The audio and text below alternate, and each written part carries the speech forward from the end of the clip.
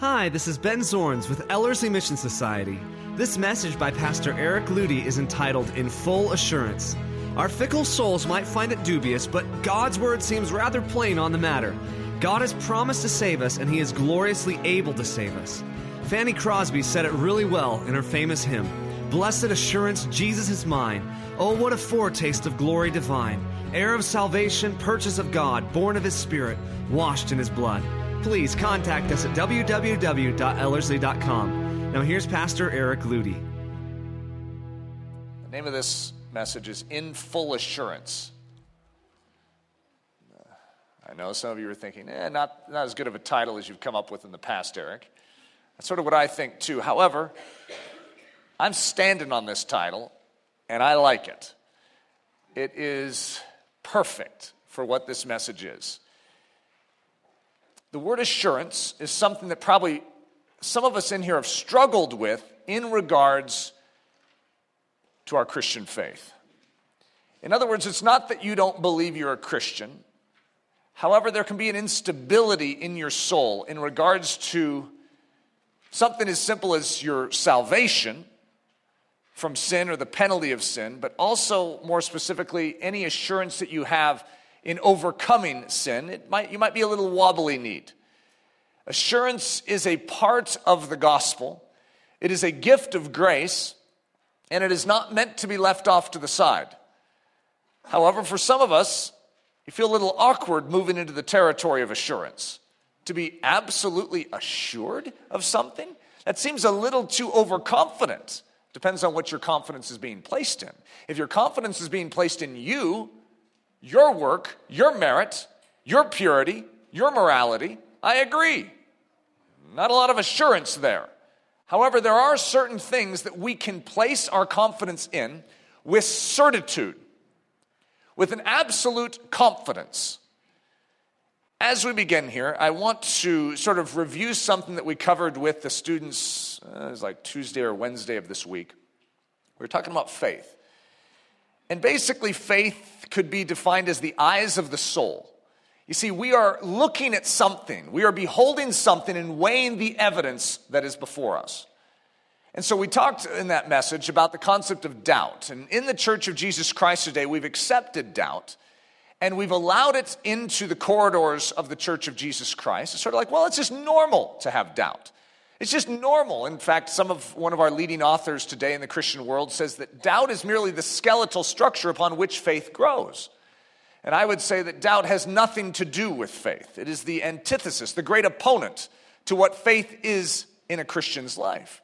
So here, imagine that you're the judge and the jury. And over here is one attorney, and we could call it of the natural realm. It's the devil. And he has his plea. In the garden, he had a tree with some fruit on it. And he made his appeal, his legal argument before Eve. And then we have over here the Word of God, the unchanging Word of God. It has been stated, remember God in the Garden of Eden? Thou shalt not eat of this tree. If you eat of this tree, the day in which you do, you will surely die. The Word of God, clear, expressed, articulate, he didn't stutter. What he said is true. However, we have this other appeal. In your soul, faith is defined by where you turn those eyes. Did you know that you can have faith in something outside of God? You know that you could have faith in the devil's word? And what happened in the Garden of Eden was Eve placed faith in the devil's word. And as a result, everything crumbled in her existence and subsequently Adam's existence. And subsequently, ours. Okay? When we are weighing the facts of a matter, we must choose in our soul where to turn our gaze. When you turn your gaze exclusively towards the Word of God and actually deny any evidence that comes from this side of the ledger, any evidence, it doesn't matter if what God says is being defied by the natural realm. The illustration I gave this week was Jesus said to Lazarus, Mary, and Martha that Lazarus' sickness would not end in death. That's the Word of God. The Word of God on the matter is this sickness will not end in death. But then what's happening in the natural realm? What is this attorney laying before Mary and Martha? Lazarus is dead, Mary and Martha. I think you need to turn your eyes away from this promise from Jesus and begin to evaluate this evidence that I am building. Not only is he dead, but now he's wrapped in grave cloths. Not only that, but now he's stuck in a tomb and a stone is rolled in front of it. Not only that, but 1 day has passed. Not only that, but 2 days has passed, 3 days, 4 days. Take your eyes off this. Turn and listen to me. Doubt is turning from the revealed truth of the Word of God and consulting and taking the eyes of your soul and looking at the evidence that actually attempts to refute the Word of God. Okay, so one of the things that we're going to build on in this message is the concept of faith. Full assurance has no basis unless its eyes are fixed on that which God says, believe in. God has made something very clear, and he says, believe this. The entire work of a believer is defined by God, is to believe.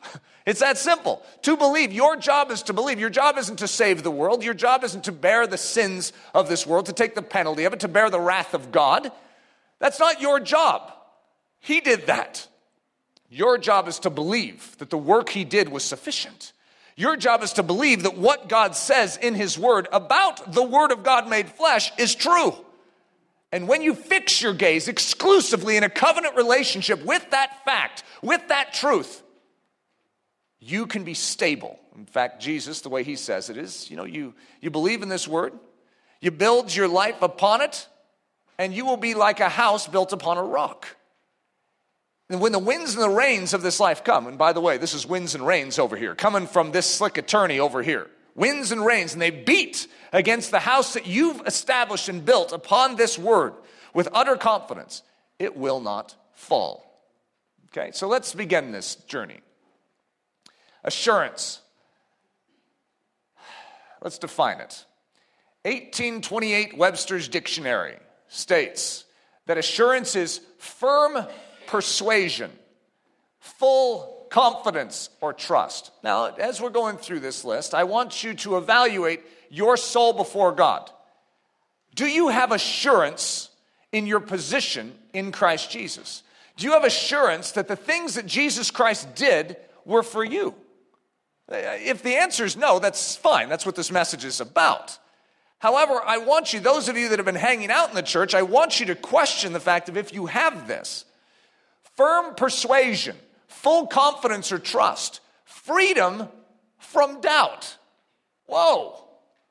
Certain expectation, the utmost certainty, firmness of mind, undoubting steadiness, intrepidity. With a bold courage, you stare at the Word of God and say, I have the utmost certainty that God has said it and he cannot lie. If he's promised, it's God that promised, and he can't lie. He can't go back on his word. Why would I turn and listen to this? It doesn't matter what is being said over here. If it attempts to defy God, who are you going to choose? You going to listen to the devil or God? Well, for many of us, we've spent a lot of our life staring at what the devil has to say about life, saying what the devil has to say about our soul, even telling us what God thinks about us. We're listening to what the enemy has to say on it instead of going to God's word and saying, but what does God's word say on that matter? Hebrews 10, 19 through 23 says, therefore, brethren, having boldness to enter the holiest by the blood of Jesus, and even that word boldness is going to allude to the concept of firm assurance, absolute certainty that you are welcomed in. No one in their right mind is going to boldly traipse into the Holy of Holies unless they know that they are secured by the blood of Jesus. Do you not know that the Holy of Holies should be struck dead? No one can enter the holy presence of Almighty God without some means of entry outside of ourselves. Therefore, brethren, having boldness to enter the holiest by the blood of Jesus, by a new and living way which he consecrated for us, through the veil that is his flesh, or his body, and having a high priest over the house of God, let us draw near with a true heart. Listen to this, I made it big for you just so you wouldn't miss it. In full assurance of faith. You know that you are being beckoned into the Holy of Holies, into the very presence of God, and you are to enter in full assurance. In other words, God's not saying you need to enter in with full assurance and then not willing to give it to you. In full assurance of faith, having our hearts sprinkled from an evil conscience and our bodies washed with pure water, let us hold fast the confession of our hope without wavering. Listen to the final statement in this little scriptural sequence. For he who promised is faithful. God has promised. And what does it say in Hebrews about the God who promised? He is faithful, which means when you put your faith and your confidence in him, he will fully meet that faith. He will fully respond to it in the manner that he declares he will. He is faithful. He is worthy of our faith. He is able to receive our faith and respond in accordance with it. In fact, Scripture even says, and will go exceedingly abundantly beyond all we could ask or think. So he's not just faithful, but he's faithful in a measure that actually astounds the soul. That which he promises, he will do. The three key ingredients to full assurance. So there's three things that we're going to dig into. Faith, which we've just begun to talk about, the power of God, and the nature of God. Now these three things might be somewhat nebulous and strange and hard to comprehend as we start. One of my goals in this is to try and make them grippable. We talked this week with the students. This is week 1 of Ellerslie. And in week 1, oftentimes truth can feel like a slippery bar of soap, a wet bar of soap, where you get it for a second and then it slips out.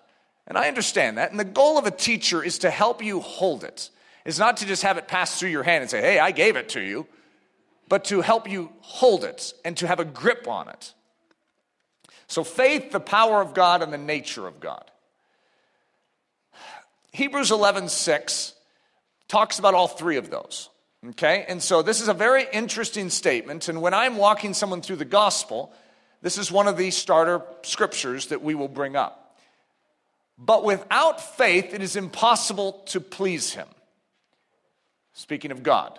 For he that comes to God must believe that he is, and that he is a rewarder of them that diligently seek him. So, you see that faith is necessary to approach God. We must respond in faith. It is impossible to even please God without faith. And so you cannot not have certainty in God. You cannot study the enemy's goods, take his fruit, and still at the same time please God. You must choose which attorney or which evidence you are going to heed and listen to. It is a decision of the soul. To doubt God, to unbelieve or to lack belief towards God is to believe something. It's to believe the devil. It's to believe the natural realm. It's to believe the world's assessment of God. But to choose to believe God means to disbelieve what the devil says, to disbelieve the systems of this earth and all that are applying their accusations against God. And you say, I believe you, and I believe what you say about yourself is true. And that's faith. Faith is turning your back on that which everyone else may say, every other voice, and believing the voice of God, believing the revelation of God. Where do we find the revelation of God? Is it something we discern inwardly? Is it something like, I think I know God's word just because you had a dream? It's revealed. Scripture. You see, Scripture is the word of God. It is not the words of men, even though it was written by men. These men were carried along by the Holy Spirit. This is in fact the word of God, and therefore it bears the nature of God. God cannot lie. This word cannot lie. And Jesus then is the word of God, the text of Scripture, if you will, made flesh. And so when we believe the word of God in text and the revelation of God, it leads us. What is the logical next step? To believe the word of God made flesh in Jesus Christ. And that is where our confidence lies. We believe in Jesus. And that is the summation of the entry point or the doorway into the life of God. That is how we are saved. But it starts by believing the Scriptures. If you didn't have Scriptures, you wouldn't understand Jesus. And so Scripture is the basis of faith. And then the basis of faith in Scripture leads us to Scripture made flesh or in body form in Jesus Christ. And we put our confidence with certainty and assurance in what he did and in who he was and in his ability to save us. So, but without faith, it is impossible to please him. For he that comes to God must believe that he is. You know how strange it is to come to God if you don't believe that he is? That's a funny statement. He is. He is what? Shouldn't there be another word there? It must believe that God is love. At least put something in there, Eric. Well, I'm not responsible for this. You know what this is talking about? This is the fact that God exists, that God is who he says he is, that he is self-fulfilling himself. He is Yahweh. He is I am that I am. Because he says that. That's the name he gives himself. I am. I am that I am. He doesn't say I am love, because love is just one dimension of who he is. He doesn't just say I am just. He says I am. He is everything God is and always has been. The self-defined. He is. And so we must believe that he is. And that he is a rewarder of them that diligently seek him. You see, what sort of God is he? He is the God that has revealed himself in Scripture. And that God is a rewarder of those who diligently seek him. So if you diligently seek your God, guess what? His nature is such that he will reward you. So ingredient number one, remember we went through three things: faith, the power of God, and the nature of God. So let's start with ingredient number one, faith. These are the three ingredients of a full assurance. So this is the same scripture we went through, but I'm going to emphasize it from the avenue of faith. But without faith, it is impossible to please him. For he that comes to God must believe. So the concept of belief, or the element of belief, or the attribute of belief in the Christian life is not to be understated. Now, belief is not just mental assent where you just pass a true-false test. It's like someone says, so do you think the Word of God is true? Do you think it was written, actually, that it bears God's message, that it is God's Word? And you could say, true. However, what do you do your entire life? You stare at the enemy's evidence. It doesn't matter if on a test you can pass it and give the right answer. If you really believe something, what should be demonstrated in your life? It's demonstrated by action. It's demonstrated by your behavior. If I believe I'm married, guess what? I live as if I'm married. And so it's not just making a statement about something, it's actually demonstrating that that is your reality. If you believe Jesus is your Lord, guess what? You treat him differently than if you just believe he's a buddy. However, when you examine certain people's souls, you begin to recognize they say that they believe he's Lord, but they treat him as if he's just a chum. And as a result, their actions are demonstrating the fact that their statements of belief are not true. And so we demonstrate what we believe by how we behave, by what we do with it. If you believe the Word of God is the Word of God, then what it says is binding in your soul. It's God speaking to you. If you believe that the Word of God is just merely the words of men that is endorsed by God, and he signs the back of it or endorses the back, says, pretty good book, God. Then guess what? When it says things to your soul that you're not comfortable with, what are you going to do?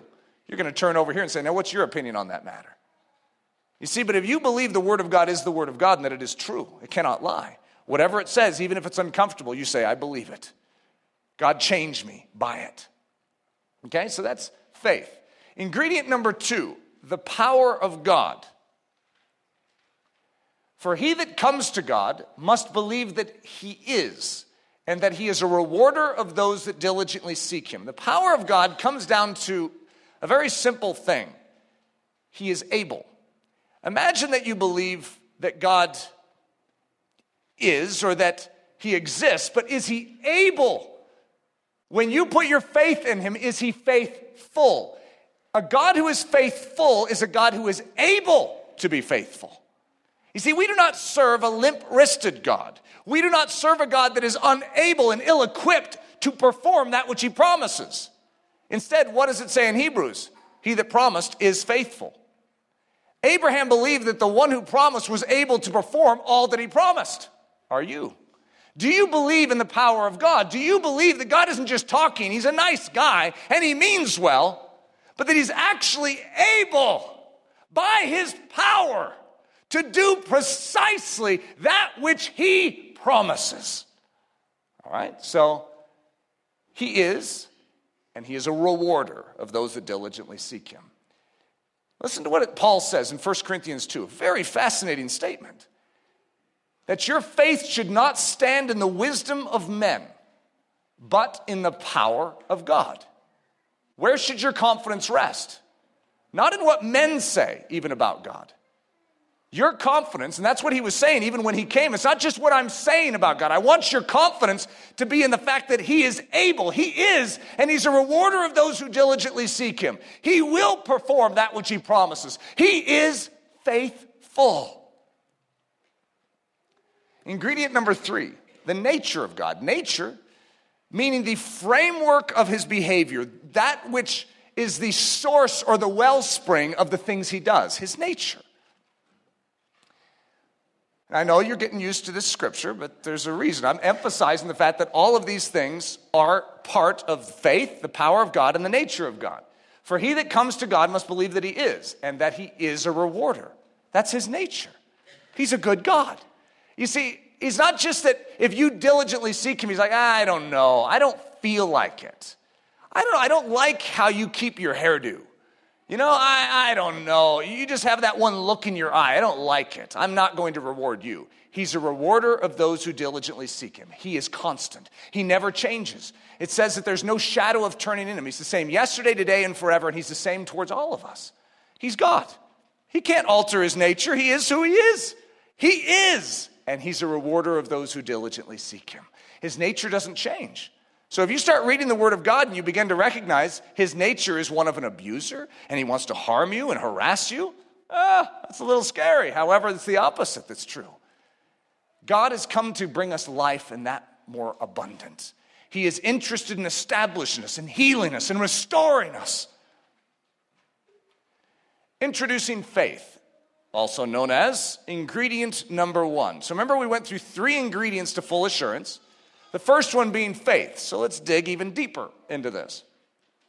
It says in Hebrews 11:6 that without faith it is impossible to please God.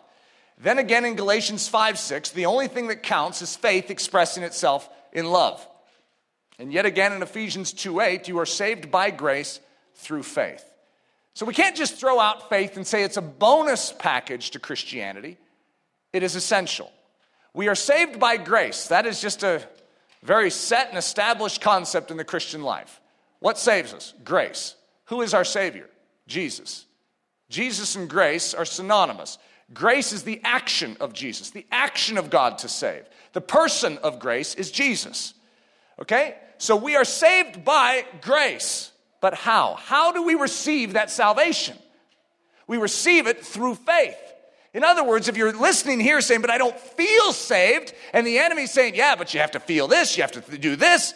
Oh yeah, well you have to fix that your life first. Get all that immorality out first, and you're heeding all this instead of turning to the one who can save by faith and excluding this voice and being exclusive towards this one and saying, God, what must I do to be saved? Don't heed this. He'll tell you everything but the truth.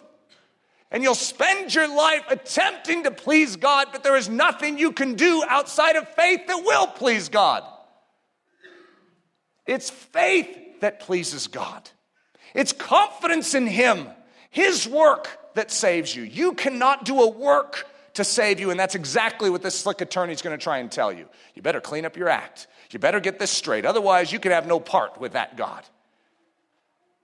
He did it for us. We must turn to him and find our salvation.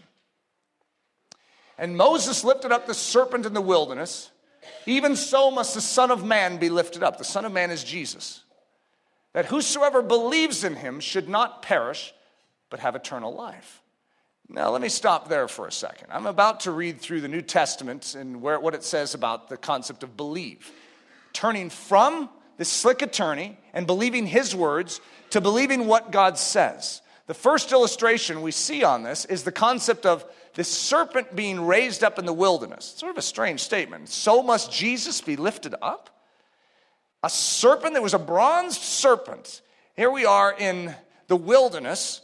The Israelites are stuck in the wilderness, and they're not very healthy at this time. They're bickering, they're mumbling, and they're groaning and grumbling about the fact that they're in the wilderness. They have manna to eat. Why are they here? They would rather be back in Egypt. And so what happens? There are these serpents that begin to encroach upon their territory and start biting some of the members of Israel. In fact, thousands upon thousands of them were dying. And so they cried out and said, we were wrong. We shouldn't have said that. God, we're sorry that we allowed sin into our hearts. And so God's solution for them, for this sin, or we could call it the snake bite. The solution for the bite of the snake, by the way, remember this attorney? The serpent. The solution for the bite of the serpent is that a bronze snake will be put up on a pole, on a stick. And anyone that looks upon it, see, anything that hangs on a tree is cursed in the Hebrew culture. It means that is going to absorb and take your penalty. But you must turn to it and look upon it. That was the assignment. If they didn't look upon it, they would die of their snake bite. So to be saved from your snake bite, what did you need to do? This is really interesting. You had to acknowledge your snake bite. How do I know that? Well, because if you weren't acknowledging it, you wouldn't go and find the bronze serpent and look upon it. So to acknowledge your snake bite, you had to travel to where that bronze serpent was in the ground, standing on that stick, and in front of all Israel, you had to acknowledge, I'm snake bit. And then you look upon that and say, God, in obedience to your word, I believe that as I look upon this and acknowledge that I was snake bit, I will be healed. Belief. It's in obedience, not to your emotions, but to the word of God. What would this slick attorney say about that? What would that do to help you? Why would looking upon it? You don't want people to see you and to know you were snake bit. It will give you every reason why you shouldn't just do that which God asked you to do. However, what if you just heed the word of God on the matter? You repent and you say, I was wrong. And you say, this is what God says. What would you do? You would go to that bronze serpent and you would look upon it and say, this will be my salvation. This will be my deliverance. Will be what heals me. So I'm here to tell you that Jesus came. And because of your snake bite known as sin, he was cursed for you. And he was put up on a pole. And he says to you in his word, if anyone will look upon me and know that my work is for you, that my death is instead of you dying, that I bore the curse that otherwise you would need to bear. And the only way for you to be healed is for you to rise up amidst Israel and to acknowledge your snake bite and to look upon me. You will be healed.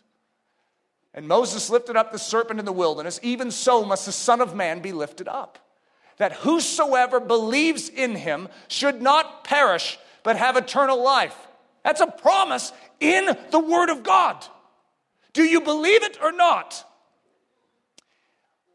For God so loved the world. This is the classic one that's put up in football stadiums everywhere. John 3:16. For God so loved the world that he gave his only begotten Son, that whosoever believes. What are you required to do? You're required to acknowledge you need help. The cry is, what must I do to be saved? What's Jesus' answer? I'm asking that you believe my word.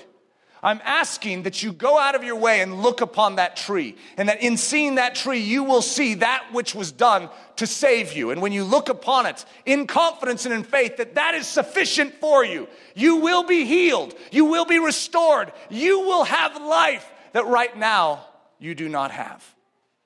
So whosoever believes in him should not perish, but have everlasting life. That's a promise in Scripture. That is fact in Scripture. For God sent not his Son into the world to condemn the world, but that the world through him might be saved. He that believes on him is not condemned. When you turn and believe, when you turn and put the eyes of your soul upon the evidence of God and say, I believe your evidence, and I turn my back on the evidence of the devil, then it says, you are not condemned. But he that believes not is condemned already. If you turn your back on what God says and you listen to this, and this voice is tutoring you in how you should live your life and how you should be right with God, you are condemned. There is only one means of getting out from under that legal condemnation that is over your life, that just penalty for your sin, and that is to believe the record of God, to believe what he says on the matter. Because he hath not believed in the name of the only begotten Son of God. He that believes on the Son has everlasting life. Did you hear that? That's a promise. He that believes on the Son has everlasting life, and he that believes not, the Son shall not see life. He who believes not the Son shall not see life. But what will they see? They'll see the wrath of God that abides on them. Verily, verily, I say unto you, he that hears my word and believes on him that sent me hath everlasting life, and shall not come into condemnation, but is passed from death unto life. Jesus answered and said unto them, this is the work of God, that you believe on him whom he hath sent. And this is the will of him that sent me, that every one which sees the Son and believes on him may have everlasting life, and I will raise him up at the last day. And by him all that believe are justified from all things, from which you could not be justified by the law of Moses. How are you going to find legal justification from your sin? Is there any clearance? Is there any hope? The Bible says yes. You are a sinner. According to the law of God, you have transgressed the purity, the standard of righteousness and holiness that is God's. And the only way to enter into his presence and have right relationship with God is for a just and satisfying offering for that sin. And Jesus himself says, I was that just and satisfying offering. Where is that stated? In the Word of God. Do you believe it? Because the Bible over and over and over again says if you look upon that just and satisfying offering as if it is truly just and satisfying for your soul, you will have life. There will be no more condemnation over you. You will, in the process of your faith in Christ's work, be justified, made right before the law. And by him all that believe are justified from all things from which you could not be justified by the law of Moses. And they said, believe on the Lord Jesus Christ, and thou shalt be saved, and thy house. And they said, believe on the Lord Jesus Christ, and thou shalt be saved, and thy house. For with the heart man believes unto righteousness, and with the mouth confession is made unto salvation. That the blessing of Abraham might come on the Gentiles through Jesus Christ, that we might receive the promise of the Spirit. How do we receive the promise of the Spirit? Through faith. By turning and believing the Word of God. That's how we receive the promise of the Spirit. It's not by you doing some grand dance routine. By saying the right thing, it's by doing that which the Word of God tells you to do. Believe. Believe. God desires to give you the Spirit. God desires to give you salvation. God desires to give you life. God desires to justify you. You must believe. But the Scripture hath concluded, all under sin, that the promise by faith of Jesus Christ might be given to them that believe. You know what it says in Galatians 3:22? It's concluded. It says, Scripture has concluded that all of us in this room are under sin. You know, so you might not feel like you're under sin, but what does Scripture say? It says you are. So what might you want to do? You might want to go to the slick attorney and say, did you hear that? He says that we're sinners. What do you think about that? What do you think the devil's going to say about that? Oh, Christians. They're always trying to make you feel bad about yourself. What we teach over here in the sly attorney camp is self-esteem. We want you to feel good about yourself. You know what God says? You are a rebel against my law. You have usurped my position in your life. The only way to find life is to give up your life so that I can heal it, so that I can take your life and make it what it must be. But you must believe. You must turn your back on all those other voices that are enticing. You must accept the fact that you are a sinner. The Bible has concluded that fact. Do you agree with its conclusion? Or are you going to fight it? I say have faith in God and say, whatever you say, God, is correct. I am not as I ought to be. You are right. And I believe your word. He that believes on the Son of God hath the witness in himself. He that believes not God hath made him a liar. Did you hear that? If you do not believe God, do you know what you're saying about him? You're saying he's a liar. You turn to this voice, you know what you're saying about God? You don't believe he's telling the truth. Because if you actually believed God is truth, if you actually believe that he's telling the truth, what would you do? You'd believe. It's that simple. That's what it says. He that believes not God hath made him a liar, because he believes not the record that God gave of his Son. And this is the record, that God hath given to us eternal life. And this life is where? In his Son. He that hath the Son hath life. And he that hath not the Son hath not life. Sort of just logic. If you try and go here for life, you'll never find it. There's only one place to find life. and that's the truth, the one who cannot lie. You call God a liar by turning away from it and looking for another source. You either face up to the facts that God is right, otherwise you'll do a lot of wandering in the wilderness, and you'll have a very hot, eternal existence. The power of God, a.k.a. ingredient number 2. Remember the 3 ingredients to full assurance? Faith, the power of God, the nature of God. So now we're going to drill down a little into the power of God. Now look at this. I gave a little subtitle to this one. We'll call it the focus of faith. Faith needs to have something to focus on. You're ready to believe maybe. You're like, God, I want you. What must I do to be saved? What do we need? We need a focus.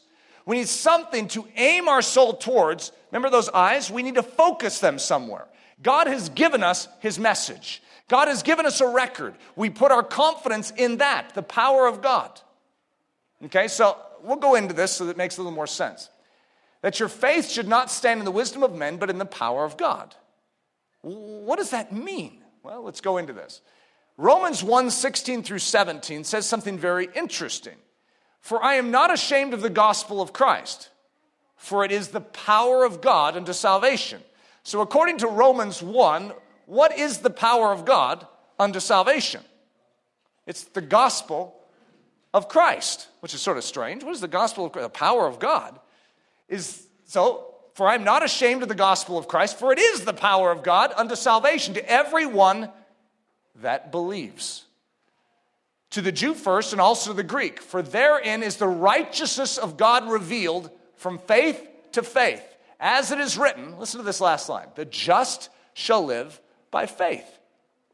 How are you justified? Where is the righteousness that you need to enter into the throne room of grace going to come from? From you doing some good deeds over here? Saying, how many more things do I need to do to be right with God? He'll keep giving you a list. Well, I think you need to do this as well because God's not going to be happy with that. There's only one way to get the righteousness that you need to enter into the courts of heaven, and that is from Jesus Christ. He's the only righteous one. And so, that means justified. That means right with the law. You try and be right with the law outside of Jesus Christ. He's the fulfillment of the law. He's the only one that ever did it. And so where do you put your confidence? In the one that has done it. Jesus, I need your righteousness. I don't have it in and of myself. So I turn to you and I allow you to clothe me in your righteousness. Okay, so what we have is this concept of the gospel of Christ is the power of God. So the power of God equals the gospel of Christ. Now I have a new formula for you here. The power of God equals the work of the cross. The power of God equals the ability of Christ to save. So the good news, in essence, is the fact that Jesus has come and done a work that we ourselves couldn't do. And he is able, in and through his work on the cross, to save us. When we believe, it unlocks the avenue. It's like this pipeline. But we have the pipeline turned off. All the grace of God is available to us to save us, to rescue us, but the pipeline is closed. Belief is saying, God, you say that it's through this pipeline and this pipeline alone. What must I do to be saved? He says, believe that it's in the pipeline waiting for you. And you open up the pipeline and you have access to everything Jesus did on that cross. Believe. Turn from all that voice and say, I believe that God did it. I believe that God is able. I believe that his work on that cross is all that I need. It's sufficient for me. And it will accomplish in my life that which I can't accomplish in my own. A quick meditation on the power of God. For God so wants you, for God so loves you, for God so yearned to set you free, that he gave his only begotten Son, Jesus Christ. And Jesus Christ lived the life you couldn't live yourself. He lived in perfect righteousness without the spot of sin upon him. And then in your place, he died your criminal's death. He took the just punishment that was rightfully yours to bear, and he bore the wrath of God that your sin deserved. God so wants you, God so loves you, God so yearned to set you free, that he suffered for you. He died for you, and his death legally absolved you from the penalty of your sin. His death annulled the power of the flesh in your life. His death offered you liberty from the controlling faction of the law of sin and death. And his death sets you free from the power of darkness. It finished the legal work of justice and wrath and accomplished the perfect work of righteousness, that whosoever looks upon this perfect, justifying, redeeming, purifying, cleansing, forgiving, sanctifying work with confidence in its merit to save will be saved by it. It's a promise. But you must look upon it and declare that Christ's work is the work that saves. You must believe that what he accomplished is for you, and that he intended it for you, and that he meant to save you. You must know your need to be saved. You must recognize that without this saving work, you cannot be saved. God so wants you, God so loves you, God so yearned to see you free, that he created a means by which you could be rescued. That means is himself. He is the rescue vehicle. And to get inside this rescue vehicle, known as the person of Jesus Christ, all you must do is believe. Faith is the only access. Faith is the only way inside Jesus. And Jesus is the only means by which a man or a woman might be saved and brought safely unto the Father in heaven. When you believe, you are brought inside the strong tower of Jesus. You are hemmed inside his rescuing clothing, known as righteousness. You are placed inside him like a passenger on a jetliner. And where that jetliner traveled 2,000 years ago, you too are able to travel as you abide in faith in him. And if you are found in him by faith, then when he went to the cross 2,000 years ago, you too are brought to the cross in him by faith. Then the old life you once lived is crucified. And when he went to the grave 2,000 years ago, you too go to the grave. And your old behavior, your old manner of living is buried and no longer visible to this world. And when he rose from the dead, so you too rise from the dead unto a new life in him. And the life you now live in your body is a life lived by faith that he manages and directs. And when he ascended to be with the Father, you too ascend to the Father. You are brought near to the Father in the person of Jesus Christ. It is not your work, your goodness, your morality that brings you into such a sacred and holy place, but rather his work that does it. And faith in his work is what allows you to draw near with full assurance. God so wants you, God so loves you, God so yearned to see you free, that he has brought you near by the merit of his shed blood on the cross. He has given you access by faith in Christ into his very throne room of grace. And in this throne room is everything that you could possibly need for life and godliness. Everything you could possibly need for obedience, triumph, love, and right action. The power of God has made available to you the power of God. So let me read that line again, because it might seem like I messed it up. The power of God has made available to you the power of God. God, in his power, work to work. How was that work accomplished? By his power. And it's a perfect work. It's a satisfying work. It's a just and legal work. It perfectly fulfilled all righteousness, bore all wrath of the Father. It's perfect. It's everything you need. The power of God has made available to you what? The power of God. The very thing that carried Christ to walk through such a perfect work is the same thing that now has been made available to you by the work of that cross. The power of God is purchased for you, made available to you the power of God so that you can now live this life in a way that pleases God. He has made his very life accessible to you, that it might come and indwell you, fill you, operate you, empower you, and love and live in and through you. By faith you have been clothed in Christ's work. And by faith, you can also be clothing for his very spirit in order that his work can continue on earth in and through your body. So it's not just the work that Jesus did in his body, but now we become the body of Christ. And he continues his work on this earth in and through a body, in and through us as his clothing. God so wants you, God so loves you, God so yearned to see you free, that he exerted his power on your behalf. He sent his son, Jesus, to exert his almighty power on the cross. And in this power, you are to believe. In his powerful work of redemption and rescue on the cross, you are commanded to trust. And if you do lean all the weight of your confidence on this power of God, you will be saved. Okay, well, let me read that last line again. If you do lean all the weight of your confidence on this power of God, you will be saved. God is able. Do you believe it? What you want to do is lean all your weight in this direction. Say, my God is able to save me. His work is efficacious. Big word. That means it's effective for my soul. Okay, remember there were 3 ingredients to full assurance: faith, the power of God and the nature of God. So now we have ingredient number 3. Now look at the little subheading under this. The confidence of faith. Do you remember what the power of God was? It was the focus of faith. Your focus is on the fact that he is able. He can do it. It's God. He can do it. Now imagine you have faith and God is able, but what if he doesn't want to do it?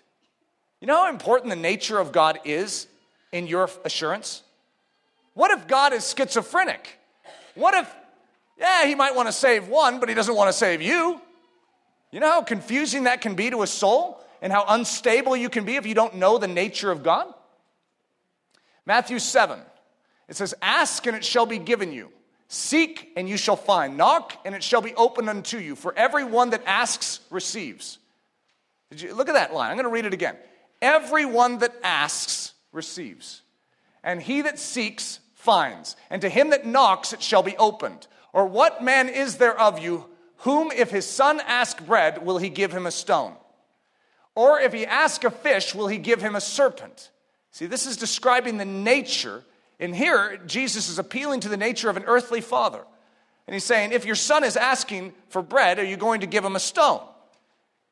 If ye then being evil, know how to give good gifts unto your children, listen to this line, very important, how much more shall your Father which is in heaven give good things to them that ask him? Jesus spends a lot of time on this theme. It's a very interesting theme, but what he is doing is he's fully revealing the nature of the Heavenly Father. How did he do it? In and through his own life. He even says that. You've seen me, you've seen the Father. So who Jesus is a revelation of who the Father is. The nature of God was perfectly revealed in Jesus Christ.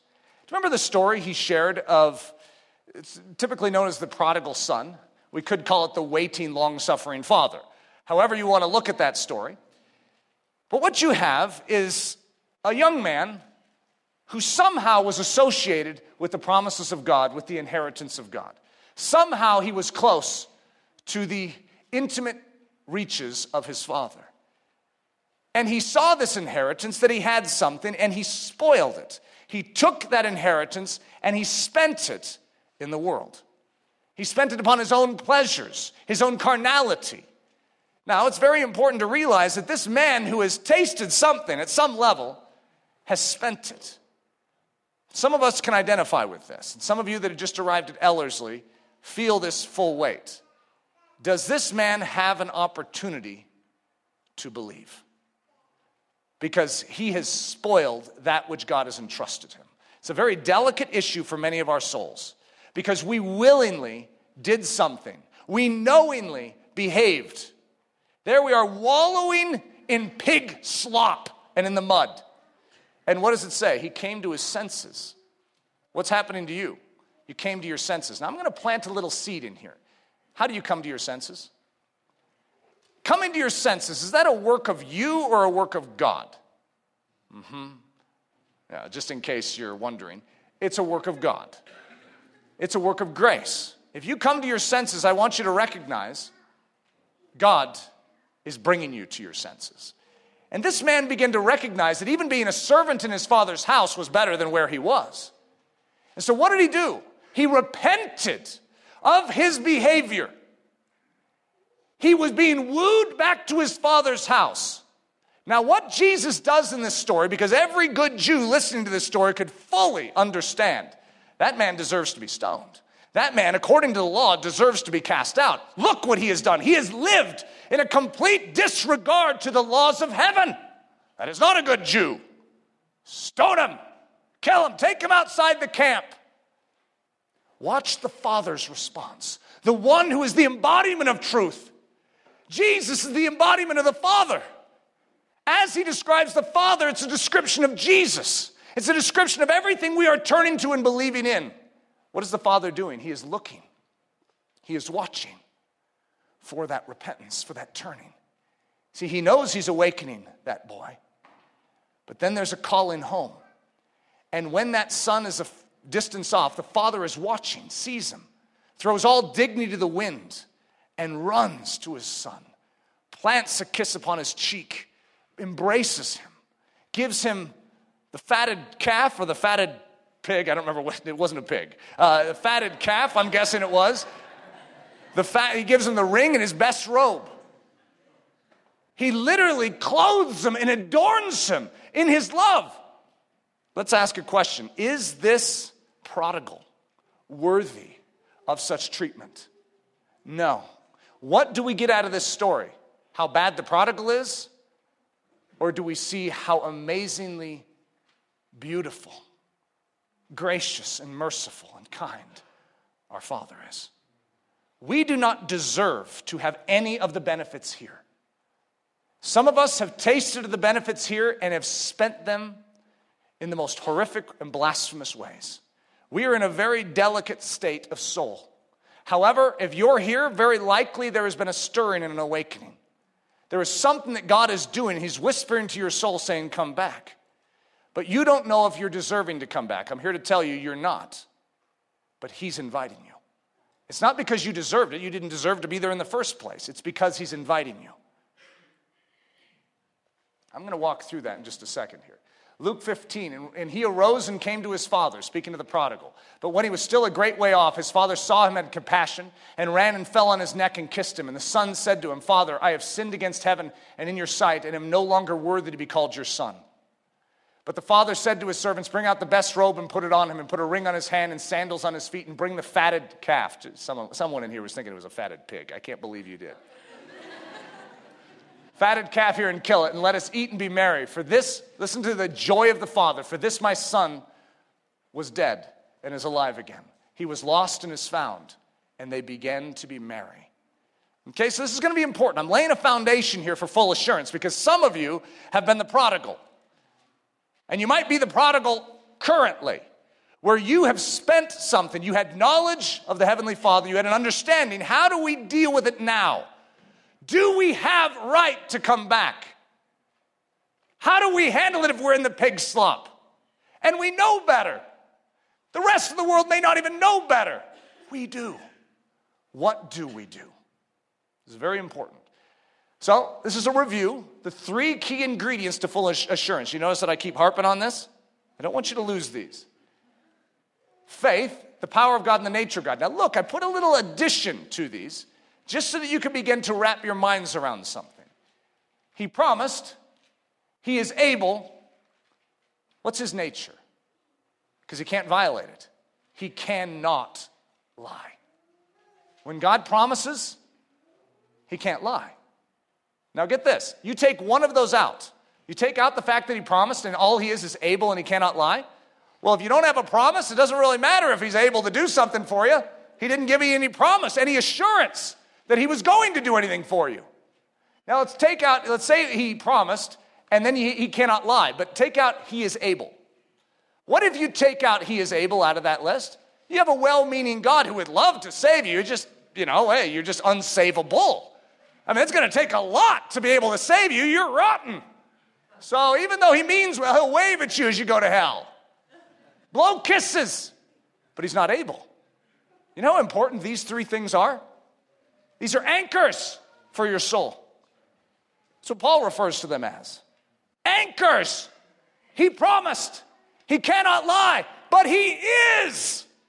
He is a rewarder. He is able. The one who has promised is faithful.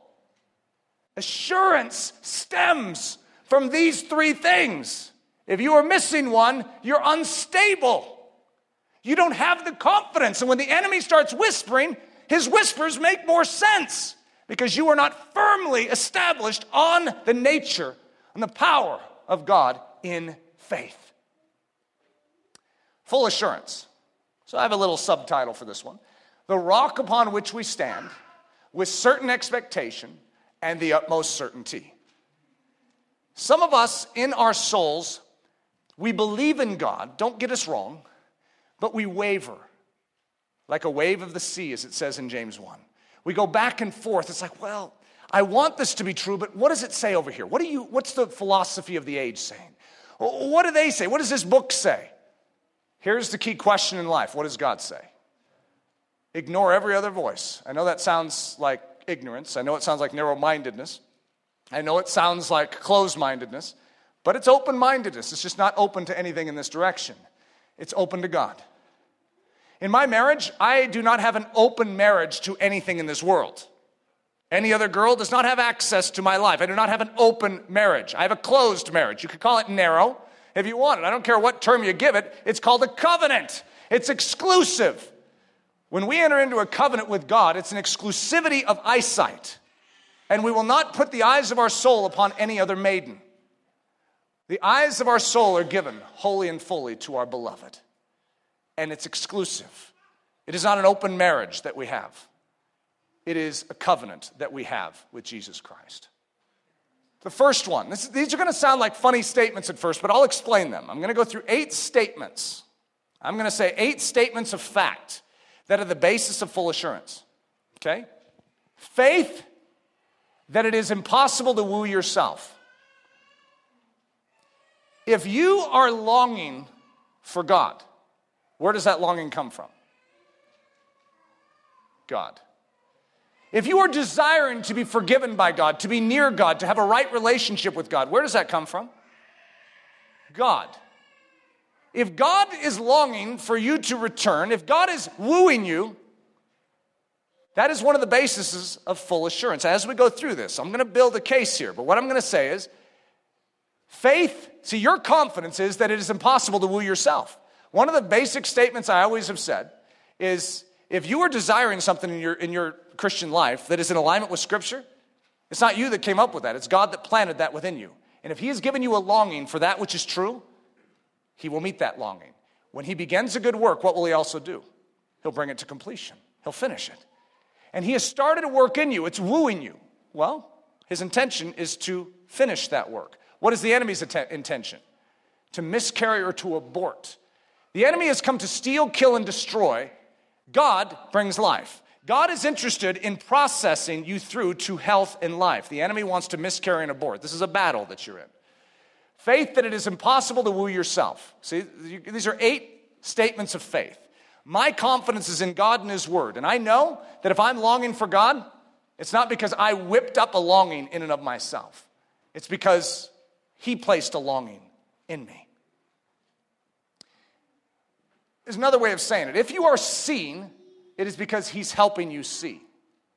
If you are suddenly seeing that God is, He cannot lie. His Word is in fact truth. Guess who's helping you see?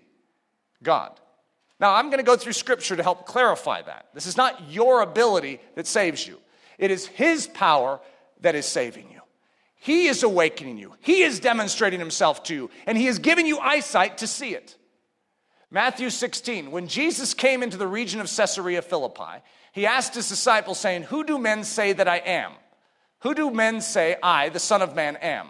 So they said, "Some say John the Baptist, some say Elijah, others Jeremiah, or one of the prophets." He said to them, "But who do you say that I am?" So let's allow Jesus to ask us that question. Who do you say I am? I'm not telling you what they say, what the slick attorney says, what the world says. I'm saying, what do you say I am? Who do you say I am? Simon Peter answered and said, "You are the Christ, the Son of the living God." Listen to Jesus' answer. Jesus answered and said to him, "Blessed are you, Simon Bar-Jonah, for flesh and blood has not revealed this to you, but my Father who is in heaven." How was it revealed to Peter that Jesus was the Christ, the Son of the living God? It was not revealed just in an earthly sense. It was revealed by the Heavenly Father. You know that I can preach to you, and I can preach truth that comes right out of the Word of God. However, you could totally disregard it and not hear a word of it. You know how you hear the truth? By the grace of God being applied to your soul. That's how you hear. It's an act of grace for you to even be awakened, because the things in the Word of God are not discerned with an earthly mind. They are discerned with a heavenly mind, but we don't have that. So we're lost. We have no hope in this world unless God intervenes by His power and His grace and begins to awaken us, to enable us to see and to hear. In Romans 9:16, it says, "It," and I'm describing it as election, or the choosing of God, "is not of him that wills." Okay, so let's describe me as the him that wills. I want God. And what would Romans 9 say? By the way, Eric, that wasn't you that came up with that. That was God. This is election. In other words, God said, "Hey, Eric, I want you. So if election, the choosing of God, is not of him that wills, nor of him that runs. I made it all the way to heaven's gates. No. How did I get there? By his power, by his work. What is my confidence in?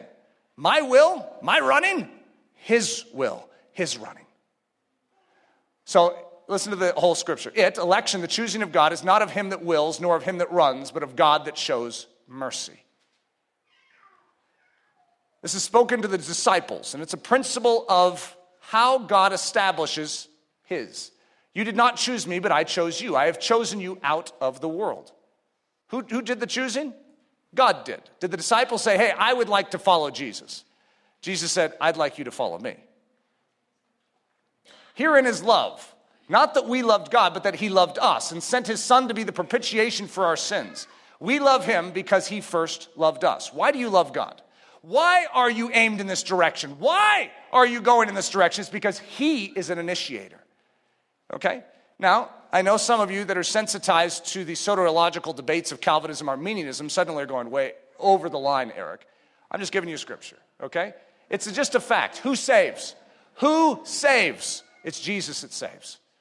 Okay? Now the Calvinists in the room are going to get mad at me because I'm going to talk about, and we must believe. Okay? So we'll get everyone mad at the message. Number 2. So the first one was faith that we cannot woo ourselves. Second, faith that if you desire salvation, the desire has been planted in you by God himself. Okay, now I know that sounds very similar to the previous one, but it's just more specific. You cannot woo yourself to God. If you desire to be saved, where do you think that's coming from? You know that there are people that have said bald-faced, right straight to my face, that they want to go to hell? They would rather go to hell. They don't want to be with God. They don't want to be with God's people. They don't like God's people. They like their friends. And if their friends are going to be in hell, that's where they'd rather be. They honestly have no affinity for the things of heaven. They have no desire to be with God. They don't want to be saved by God. Leave me alone, God. Okay, that's the difference here. Faith that if you desire salvation, the desire has been planted in you by God himself. In 1 Corinthians 2, this is so powerful. The first line is the one we've read multiple times so far, that your faith should not stand in the wisdom of men, but in the power of God. But as it is written, eye hath not seen, nor ear heard, neither have entered into the heart of man the things which God hath prepared for them that love him. Listen to this. But God hath revealed them unto us. How? By his Spirit. Who is the revealer? God. We are not just the finder, he's the revealer. It's like when I write a book, you know my entire goal is to write it in such a way where the gold nuggets of the book are very easy to grasp, but I want my readers to not feel like I'm thrusting it down their throat, but that they're finding it. It's like, oh, I found a gold nugget. And as an author, I'm going, good, they found it. Well, look at God. Who's the one sticking the gold nuggets out there? God. And yet some of us will find it and go, I found it. Well, yeah, it was stuck right in your path and you tripped over it. It was sort of hard not to. God stuck it there. That your faith should not, but as it is written, eye hath not seen nor ear heard, neither have it entered into the heart of man the things which God hath prepared for them that love him. But God hath revealed them unto us by his Spirit. For the Spirit searches all things, yea, the deep things of God. For what man knows the things of a man, save the spirit of a man which is in him? Listen to this. Even so the things of God knows no man, but the Spirit of God. Now we have received not the spirit of the world, but the Spirit which is of God, that we might know the things that are freely given to us of God. How would you know the things that are freely given to us of God? But by the Spirit of God. That's the only way to know it. Which things also we speak, not in the words which man's wisdom teaches, but which the Holy Ghost teaches. Comparing spiritual things with spiritual. Okay, here's a key line. But the natural man receives not the things of the Spirit of God. Okay, so if you are the natural man, the one who doesn't have participation in the kingdom of heaven, does not have the gift of the Spirit, guess what? It says point blank, the natural man receives not the things of the Spirit of God, for they are foolishness unto him. Neither can he know them. Why? Because they are spiritually discerned. They are discerned by means of the Spirit of God. So if you are being awakened, what's working on you? What's affecting you? God. God is affecting you. Number 3, faith, so this is where our confidence lies, that it is by faith that you access the grace of salvation. This is a funny sounding one. I recognize all these things probably sound sort of funny to your ears. What do you have confidence in? Now, this is going to sound funny, but you have faith in the fact that faith works. I know it sounds funny, but where is your confidence? In the fact that faith is sufficient to gain access. That you don't have to come over here and say, is there anything else? But you actually have confidence. Faith is what God says is needed. I have faith. That means I have access. You see, for full assurance, you have to know these things. You have to understand that God has wooed you. And the only reason you're even attracted to God is because of God. And when He's drawing you, what do you think? What conclusion do you think we're going to come to? He's not going to turn you away because He wants you. He is wooing you. He has opened the door to you. He's given you an invitation.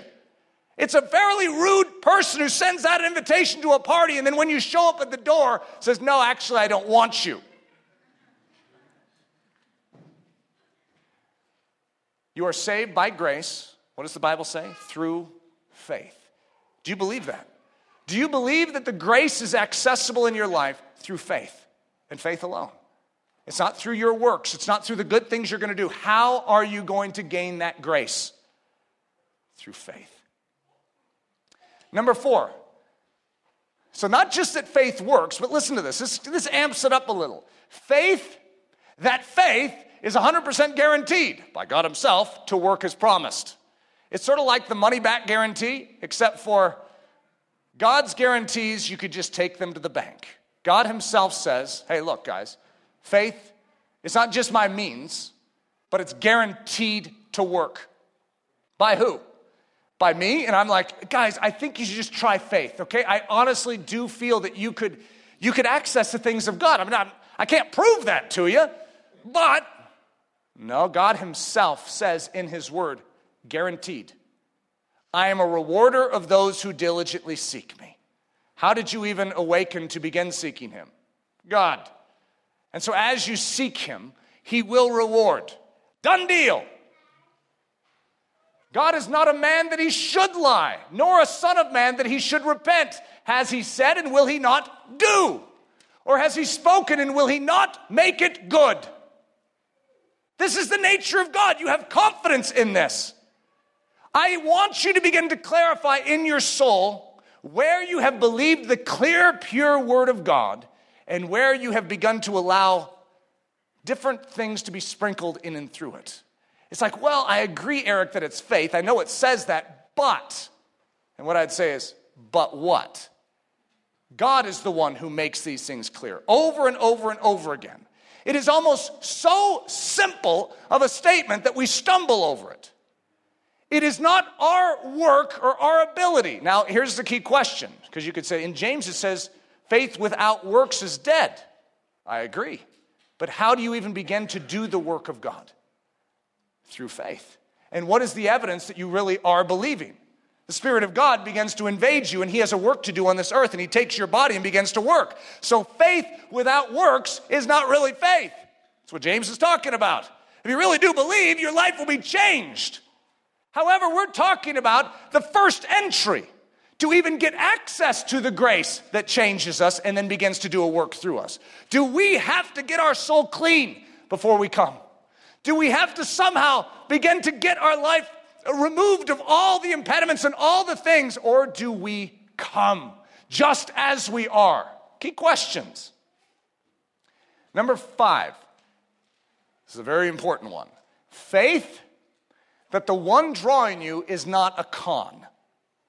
When He plants the longing for Himself within you, He is not going to answer that longing with a cold disregard. It's a very critical one. One of the principal points of dealing with a soul that feels unworthy, that feels over-blemished. They have done things that have no ability to repent of. But here you are desiring to repent.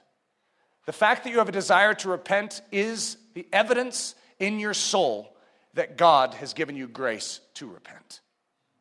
The fact that you long to return to your Father's house is the evidence that the Father is the one wooing you to it. Do you follow me? God does not play games with our soul. He, if he doesn't want you, will not woo you. Okay, now I'm not going to start crisscrossing with soterology and talk about who gets wooed and who doesn't. We know that not everyone will come to Christ. But was everyone wooed? That's not something I want to try and step on this morning. I'm already stepping on plenty. If you then, being evil, know how to give good gifts unto your children, how much more shall your Father which is in heaven give good things to them that ask him? You have a request of God. Where did that request come from? From God.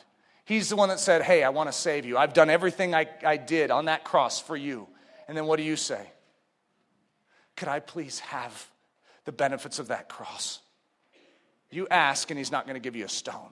He's not going to give you a serpent in its place. Number 6, faith that we need not be without sin to come.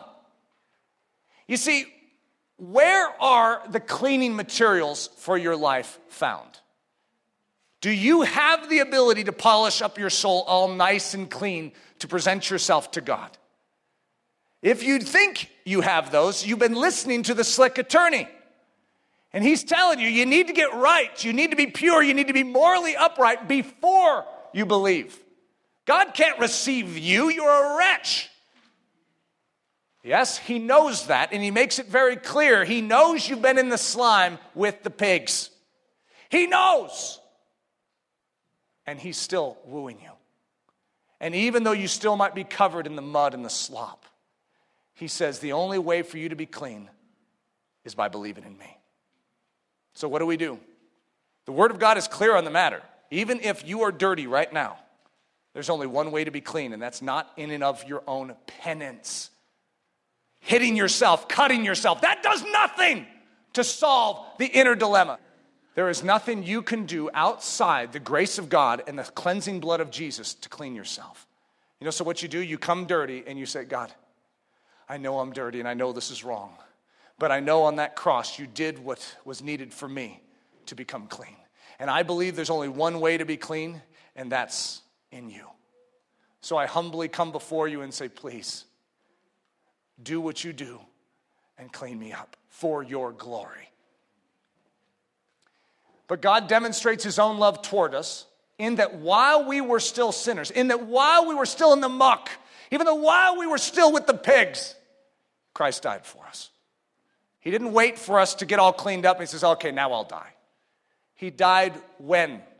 He made a decision and an act of love, of mercy, of drawing us to himself, even when we were yet sinners. Number 7, faith that as long as we are still breathing, the space for repentance is still there. One of the illustrations I've always used in my mind is the ark in Noah's day. You have that door to the ark that's opened. And what was it, 40 to 70 years in building? I mean, this is a long stretch of time. The rains are going to come. The judgment is going to come. The message is repentance.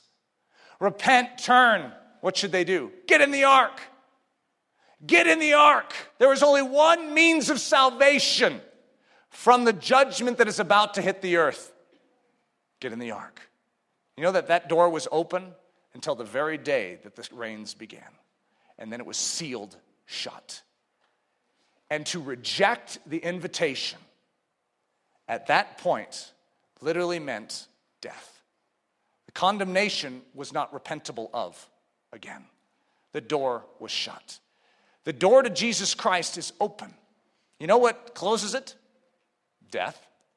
When you die, that door goes whunk and shuts. This is the day to repent. Today is the day to repent. But you must know that as long as we are still breathing, the space for repentance is still there. And you could say, but what about the guy who doesn't even care about Jesus? Can he repent? Well, very simply, I could say it this way. If someone is wallowing in the mud and God is wooing them, they can return to the Father. If someone is wallowing in the mud and God's not wooing them, I don't have much to say on the matter. All I can say is I and the rest of the church, the body of Christ, must deal with those that are being wooed. That's who this message is for. I don't have an answer for those that don't want it. If you are a swine and you will refuse to accept the pearl and you mistreat it, there's nothing I can do. God can rescue your soul. He can awaken you. I can't. All I can do is give the truth. But I am ill-equipped and unable to save one soul. You notice I'm not drawing you to myself. I'm saying he's the one who can save. I can't even save myself, let alone you. I can't save the guy what's wallowing in the pit. But I can appeal to them with the word of truth, and I can say, the Father wants you. And they could spit in my face. However, what about the one who, when I say the Father will take you back? And he looks up and he says, Willie, that's what I want. More than anything, I'd rather be a servant in my Father's house than wallow here with the swine. Come, he's waiting for you at the window. When he sees you, he'll run to you. Come, come. He says, but I'm covered in slime. Come as you are. Come, come. Your Father has cleaning materials. Your Father knows. Your Father knows. Though he knows everything that we have done, he still looks at the window longingly. He still woos us to return. Number 8, faith that no matter how dark our past, there is a brilliant future in Christ for those who come to him. There is not a brilliant future for those in Christ if you do not come to him. If you do not believe, you do not receive. The Israelites died in the wilderness. Why? Because of unbelief. Belief is the access into the land of promise. But belief, it says that their corpses rotted in the wilderness because of unbelief. And then the exhortation is, may we not be as they were. May we not be denied access unto the great promises of our King because we listen to this other voice. And we die in our worldly thinking. The questions that reveal spirit wooing. Do you desire to be saved? Do you want Jesus to rescue you? Do you want to be healed from your sin? Do you want to be with God? Do you want to share a common destiny with Jesus? Do you want to be where he is? Do you want forgiveness of your sins? Do you see that you are wrong and that he is right? Do you want God? Because this is something that God has done. This is spirit wooing. This is the grace of God at work in your soul. Putting your confidence in the power of God to save. It is impossible for you to want God without God's help. It's impossible for you to discern Jesus without the help of Jesus. It is impossible for man to see his need of God outside of God's help. Conviction of sin is a work of grace. The cry, what must I do to be saved, is the cry sponsored by the Spirit of God. If you are longing for God, then the power of God is at work on you. If you are longing for God, that's a sure sign that God is longing for you. If you desire God, God wants you. God is not conning your soul. God is not playing a game with your soul. He's not misleading your soul with a chuckle and a tee-hee, showing his angel buddies in heaven. Watch this guy, I'll toy around with him for a while. And so you find yourself getting out of the mud and saying, you think he'll accept me? And then you go all the way to the door and the Father slams it in your face. Says, no. You weren't one of the elect. If you desire your God, you can take it to the bank. God wants you. God is wooing you. God is calling you. God, when we know his nature, when we ask for bread, he will not give us a stone. How about this? When he offers us bread, he will not give us a stone. Your God is making an offer to your soul. And the only reason you understand it and know it and can see it in the Word of God is because of the great grace of God who has given you spiritual discernment to be awakened to say, I need that. Something is wrong with me. I am not as I should be. I shouldn't be covered in mud. I shouldn't have this weight of condemnation upon me.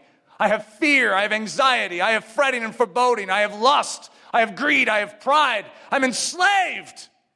What must I do to be saved? And God says, do you want to know? The solution is Jesus. The solution is the work of the cross. And when you look upon that, you come out of your way and say, I am snake bit. I am not as I ought to be. And you look upon that cross, you can have utter confidence that when you heed what the Word of God says and the promises of God, He will be faithful to perform everything He says in His Word on your behalf. And as a result, you can have a full assurance, absolute certainty. I know that when I look upon Him and I believe that He is the answer for my soul's need, that He will give me life, and He will rectify that which is wrong in my soul, and He will save me.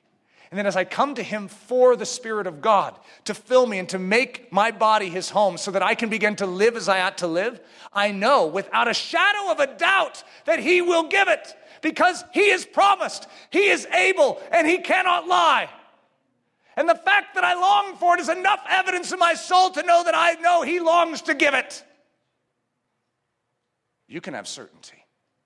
You can take a step forward. You know the action of the soul? Because say that doorway in the back was Jesus, and we needed to walk through that. We needed to believe. How do we believe? That's another question. It's like, well, how do I do that? Belief and certainty, to turn and look upon it and to reach out, is basically the action of the soul. You move forward by saying, I believe that that is true. I agree with God. And by doing it, you are walking straight in. It's not a feeling that saves you. It is the certitude and the confidence that what God has said is true. I believe it. God cannot lie. He is able to save me.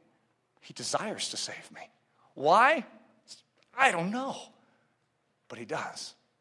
If you desire to be saved, He desires to save you. Getting the truth in us. If we say that we have no sin, we deceive ourselves, and the truth is not in us. If we confess our sins, He is faithful and just to forgive us of our sins and to cleanse us from all unrighteousness. If we say that we have not sinned, we make Him a liar, and His word is not in us. You see, if you don't agree with God, the Spirit of truth is not in you. Introducing the Spirit of truth. And I will pray the Father, says Jesus, and He shall give you another comforter, that He may abide with you forever, even the Spirit of truth. Do you remember what I called this over here, the Word of God? I called it truth. What goes out to woo us to the truth? The Spirit of truth. The Spirit of truth has been given us. Jesus died and gave us the great cross work. But then He sent forth a helper, one who would woo us, who would reveal to us, who would remind us, who would point us to that cross and say, this is true. The Spirit of truth.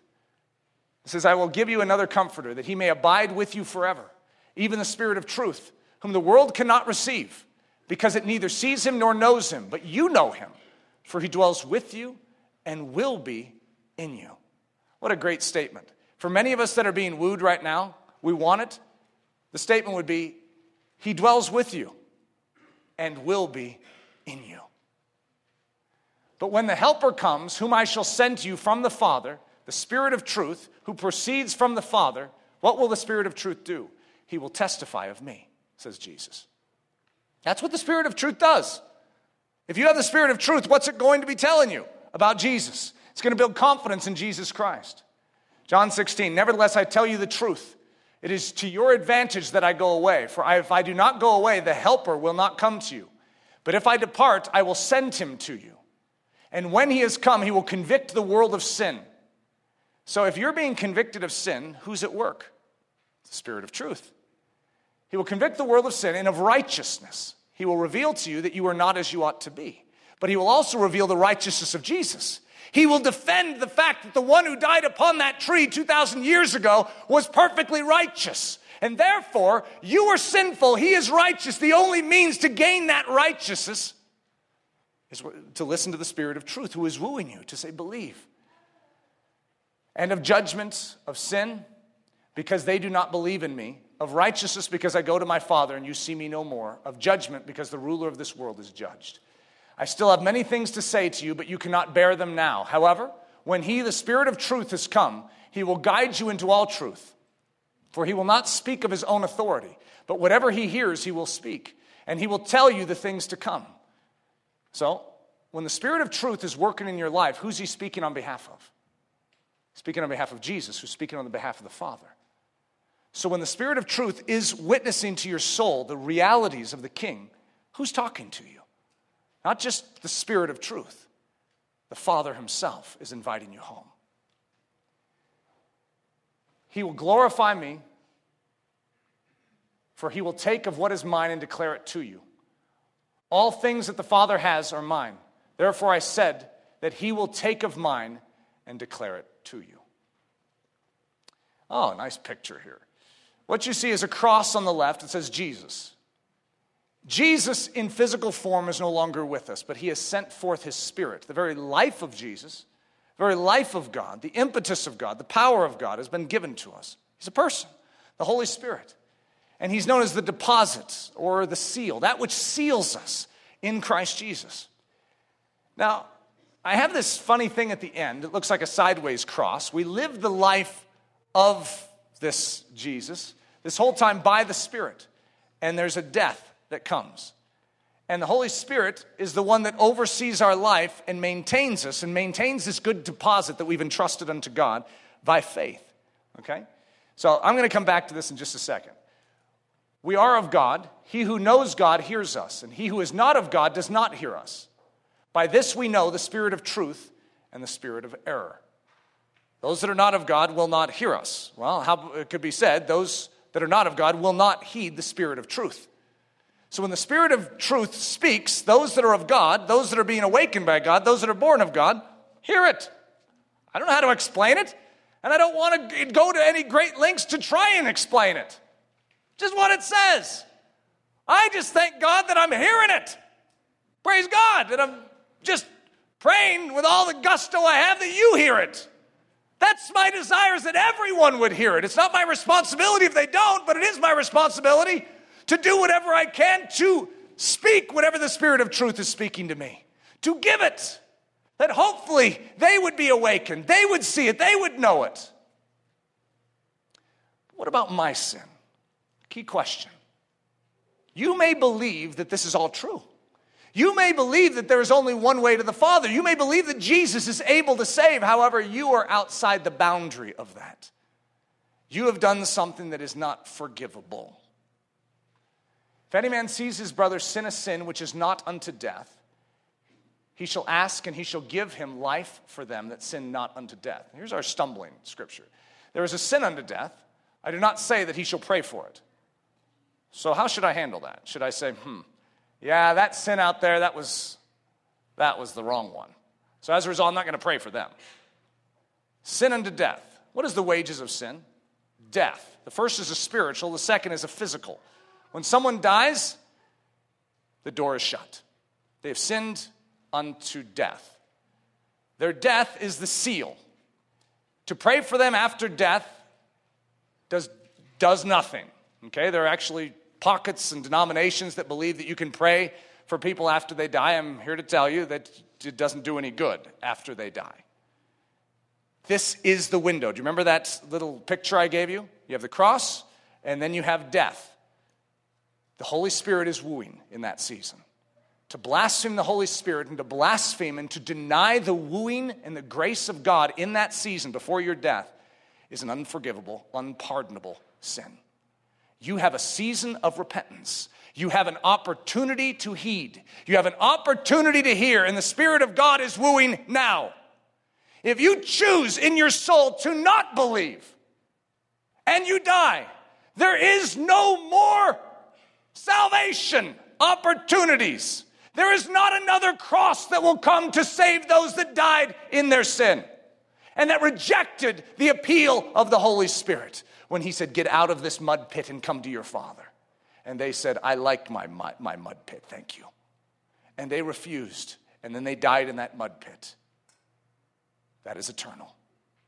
However, we are not yet there. And there is still a window of time in your life to turn. And the season of repentance is right now. Do not blaspheme the Holy Spirit. Do not insult the Spirit of grace, which is wooing you. And anyone who speaks a word against the Son of Man, it will be forgiven him. But to him who blasphemes against the Holy Spirit, it will not be forgiven. Do you remember that picture I gave you? I don't know if it's the next one here. Yeah, there it is. You see Jesus. Remember what Jesus said on the cross? You know what they were doing to him? They were mocking him, ridiculing, insulting him. And what did he say? Father, forgive them. There is forgiveness. Even the mockery of the cross, the mockery of the great work of Jesus is an amazing thought. However, the Holy Spirit has been sent to turn us to that cross. Though we were in the mud and though we mocked the crucifixion, though we mocked the person of Jesus, the Spirit of God is still here beckoning. Beckoning, beckoning. And if you refuse, and if you turn a blind soul towards it and say, I don't want that, that is unforgivable. Why? Because that's the only means of salvation. However, right now, if you're being wooed, turn. You can say, but I might have already gone too far. Then you wouldn't even be being wooed. The fact that you are being wooed, I know that's a funny word, sounds like I need to have some love song behind me as I say it. The fact that you're being drawn under the Spirit of grace, the fact that the Father is being revealed to your soul, the fact that you're seeing His nature and you're seeing the facts of how you access it is a work of grace upon your soul. So look at this. We have Jesus and then rejecting, rebelling, mocking, scourging, blaspheming, and insulting. Then we have the season of repentance. And then we have death. See my nice arrow to death? Rejecting, rebelling, mocking, scourging, blaspheming, and insulting at the point of death, not a healthy thing. Meanwhile, the Holy Spirit is working for a very singular purpose, and that's to bring you back home, to show you the cross, to show you the work of Jesus. You may have done a terrible thing, to hurl insults and to crucify the Lord of glory. You know, if there's something that's going to be unforgivable, I'd say that ranks pretty high. And yet, he says it will be forgiven. All will be forgiven. All these things will be forgiven. But to then take and spit in the face of my messenger who is wooing you, who is giving you opportunity to repent in a season of repentance, there is no more sacrifice for sins. Insult in the Spirit of grace. For it is impossible for those who were once enlightened and have tasted of the heavenly gift and were made partakers of the Holy Ghost and have tasted the good word of God and the powers of the world to come, if they shall fall away, to renew them again unto repentance, seeing they crucify to themselves the Son of God afresh and put him to an open shame. The enemy has stuck that scripture in front of some of us, and we don't feel that we can repent. And I'm here to tell you that if you are being wooed to repentance, it is not impossible for you to repent. If you are hardened in your soul and you have rejected any wooing of the Holy Spirit and you've hardened to God, I can't speak to that, but that's not in front of me right now. If that person softens and turns back and says, I want Jesus, then what I'm going to say is the Spirit of God obviously has not been insulted to the point where he cannot receive him. That's the only way we as Christians can function. Otherwise, it's chaos. Well, when I did that, was that like past the point? At what point? How do we measure these things? All we know is that if we're wooed, God woos. If we are desiring to be found in him, it's him that is wooing us. That's our job. We have the opportunity for repentance. Maybe there are some in this world that have hardened to the point where they can't. That's not what we're dealing with today. We're dealing with the fact that you can. Hebrews 10. For if we sin willfully after we have received the knowledge of the truth, there is no longer remains a sacrifice for sins, but a certain fearful expectation of judgment and fire indignation, which will devour the adversaries. Anyone who has rejected Moses' law dies without mercy on the testimony of 2 or 3 witnesses. Of how much worse punishment do you suppose will he be thought worthy who has trampled the Son of God underfoot, counted the blood of the covenant by which he was sanctified a common thing, and insulted the Spirit of grace? Don't mess with these things. However, I want you to know that no matter where you're at right now, if you have a longing to return unto the King of Kings, the invitation is open. And if he's offering you bread, he's not going to give you a stone. That's the simple facts of the matter. You are not hardened to the point where you are not desiring the living God. And you are yearning for repentance. You are yearning for right relationship. Where does that come from? And if you say it only comes from you, you don't understand everything we've gone through this morning. It's a work of grace. It's called backsliding, yes. You know what it says? I will heal their backsliding. Remember the guy in the mud who did taste, and then who did go off and spoil it. But when he was wooed, what did he do? There could be 10 other men like him that didn't get up. However, what did he do? He went unto the Father, humbled himself, repented of his debasement, and said, let me be a servant in your house. And how did the Father respond? May you understand the Father's nature today. When the door of death closes, so does the saving grace of God. He that believes and is baptized shall be saved, but he that believes not shall be damned. If you do not believe, the door is closed. We have a modern movement, Love Wins, Rob Bell, that talks about after death there is a second work of grace, basically. There is another work so that all will end up in heaven. That's not what it says in the Bible, though. It sounds good, and I have to admit that's a really nice sounding thought, which then makes no accountability to one decision that you ever make in this lifetime. Yet the Word of God itself makes it very clear. If you do not believe this side of death, the door is closed. But the Scripture hath concluded all under sin, that the promise by faith of Jesus Christ might be given to them that believe. So how are you going to get the promise? How are you going to get it? You have to believe. 9 sins of the reprobate, the unrepentable. That's what reprobate means. Unfixable. Can't alter his course. They close their eyes, close the eyes of their soul to the cross. They plug their ears to his truth and claim innocence of sin. They spurn conviction. They spit upon the notion of repentance. They detest the operation of grace. They refuse forgiveness.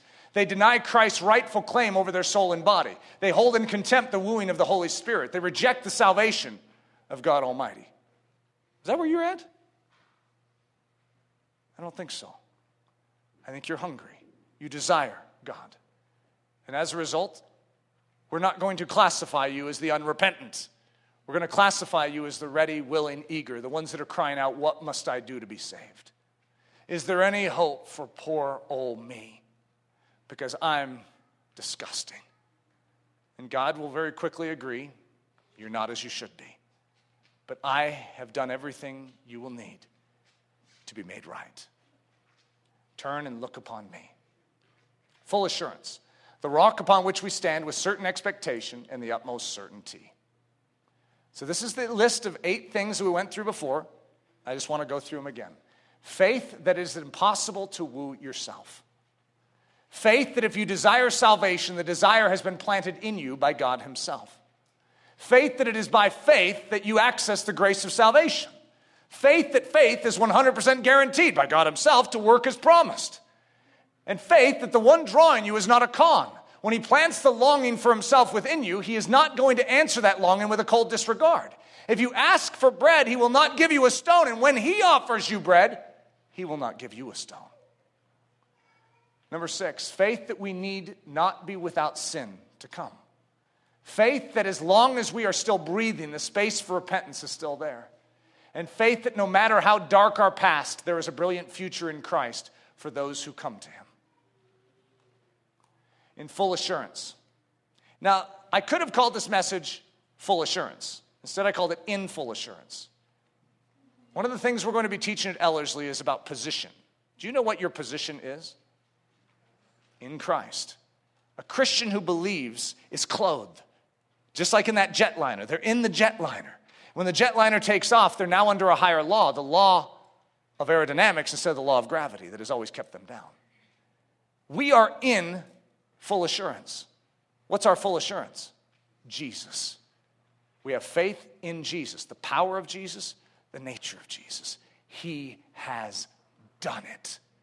And when we find ourselves firmly established in Jesus, we are in full assurance. So being in Christ by faith with all certainty. My little children, these things I write to you so that you may not sin. Listen to this line. And if anyone sins, what do we have? We have an advocate with the Father, Jesus Christ the righteous. Where does your confidence come from? Your ability to live perfectly, even after you turn to Jesus? No, his ability to live perfectly, even after you've come to Jesus. Your confidence still rests in him, his ability, his nature. Where does your faith go? Back to you? Now that you believe, you say, okay, now I can take it from here. Thanks, God. I trust me. The entire while you trust him. You can't live this life without his help. Who is he who condemns? Key question. Who is it that condemns? Listen to the answer. It is Christ who died. Who are you vulnerable to? Who is the one who could condemn your soul? It's Jesus, the very one who's wooing you unto himself, the very one who rescued you. And because God so loved you, Jesus was sent to fully express the nature of the Father to you. Who condemns? Jesus. It says, who is it that condemns? It is Christ who died, and furthermore is also risen, who is even at the right hand of God. Listen to this last line, who also makes intercession for us. The very one who holds your life in the hollow of his hand is the very one who is laboring on your behalf. It's not that the enemy is the one that's trying to condemn you, even though he is. It's God who condemns, God who holds the judgment seat, not Satan. The very one who holds the final say in the matter and is saying, I've given you a season. Repent. Turn from your wickedness. Who has sent forth his very Spirit to woo us unto himself is also the very one who holds the judgment. And your judge is also your greatest advocate.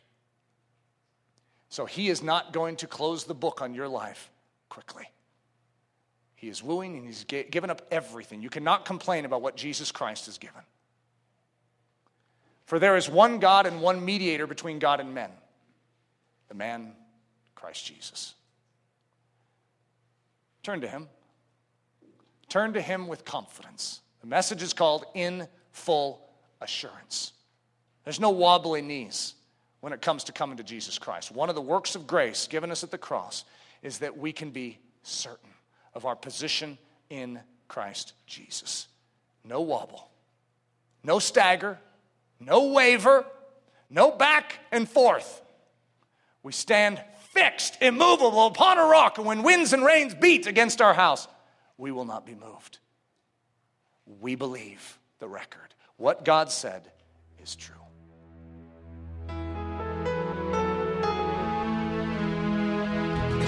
Thank you so much for listening to this message by Pastor Eric Ludy, pastor at the Church at Ellerslie in Windsor, Colorado.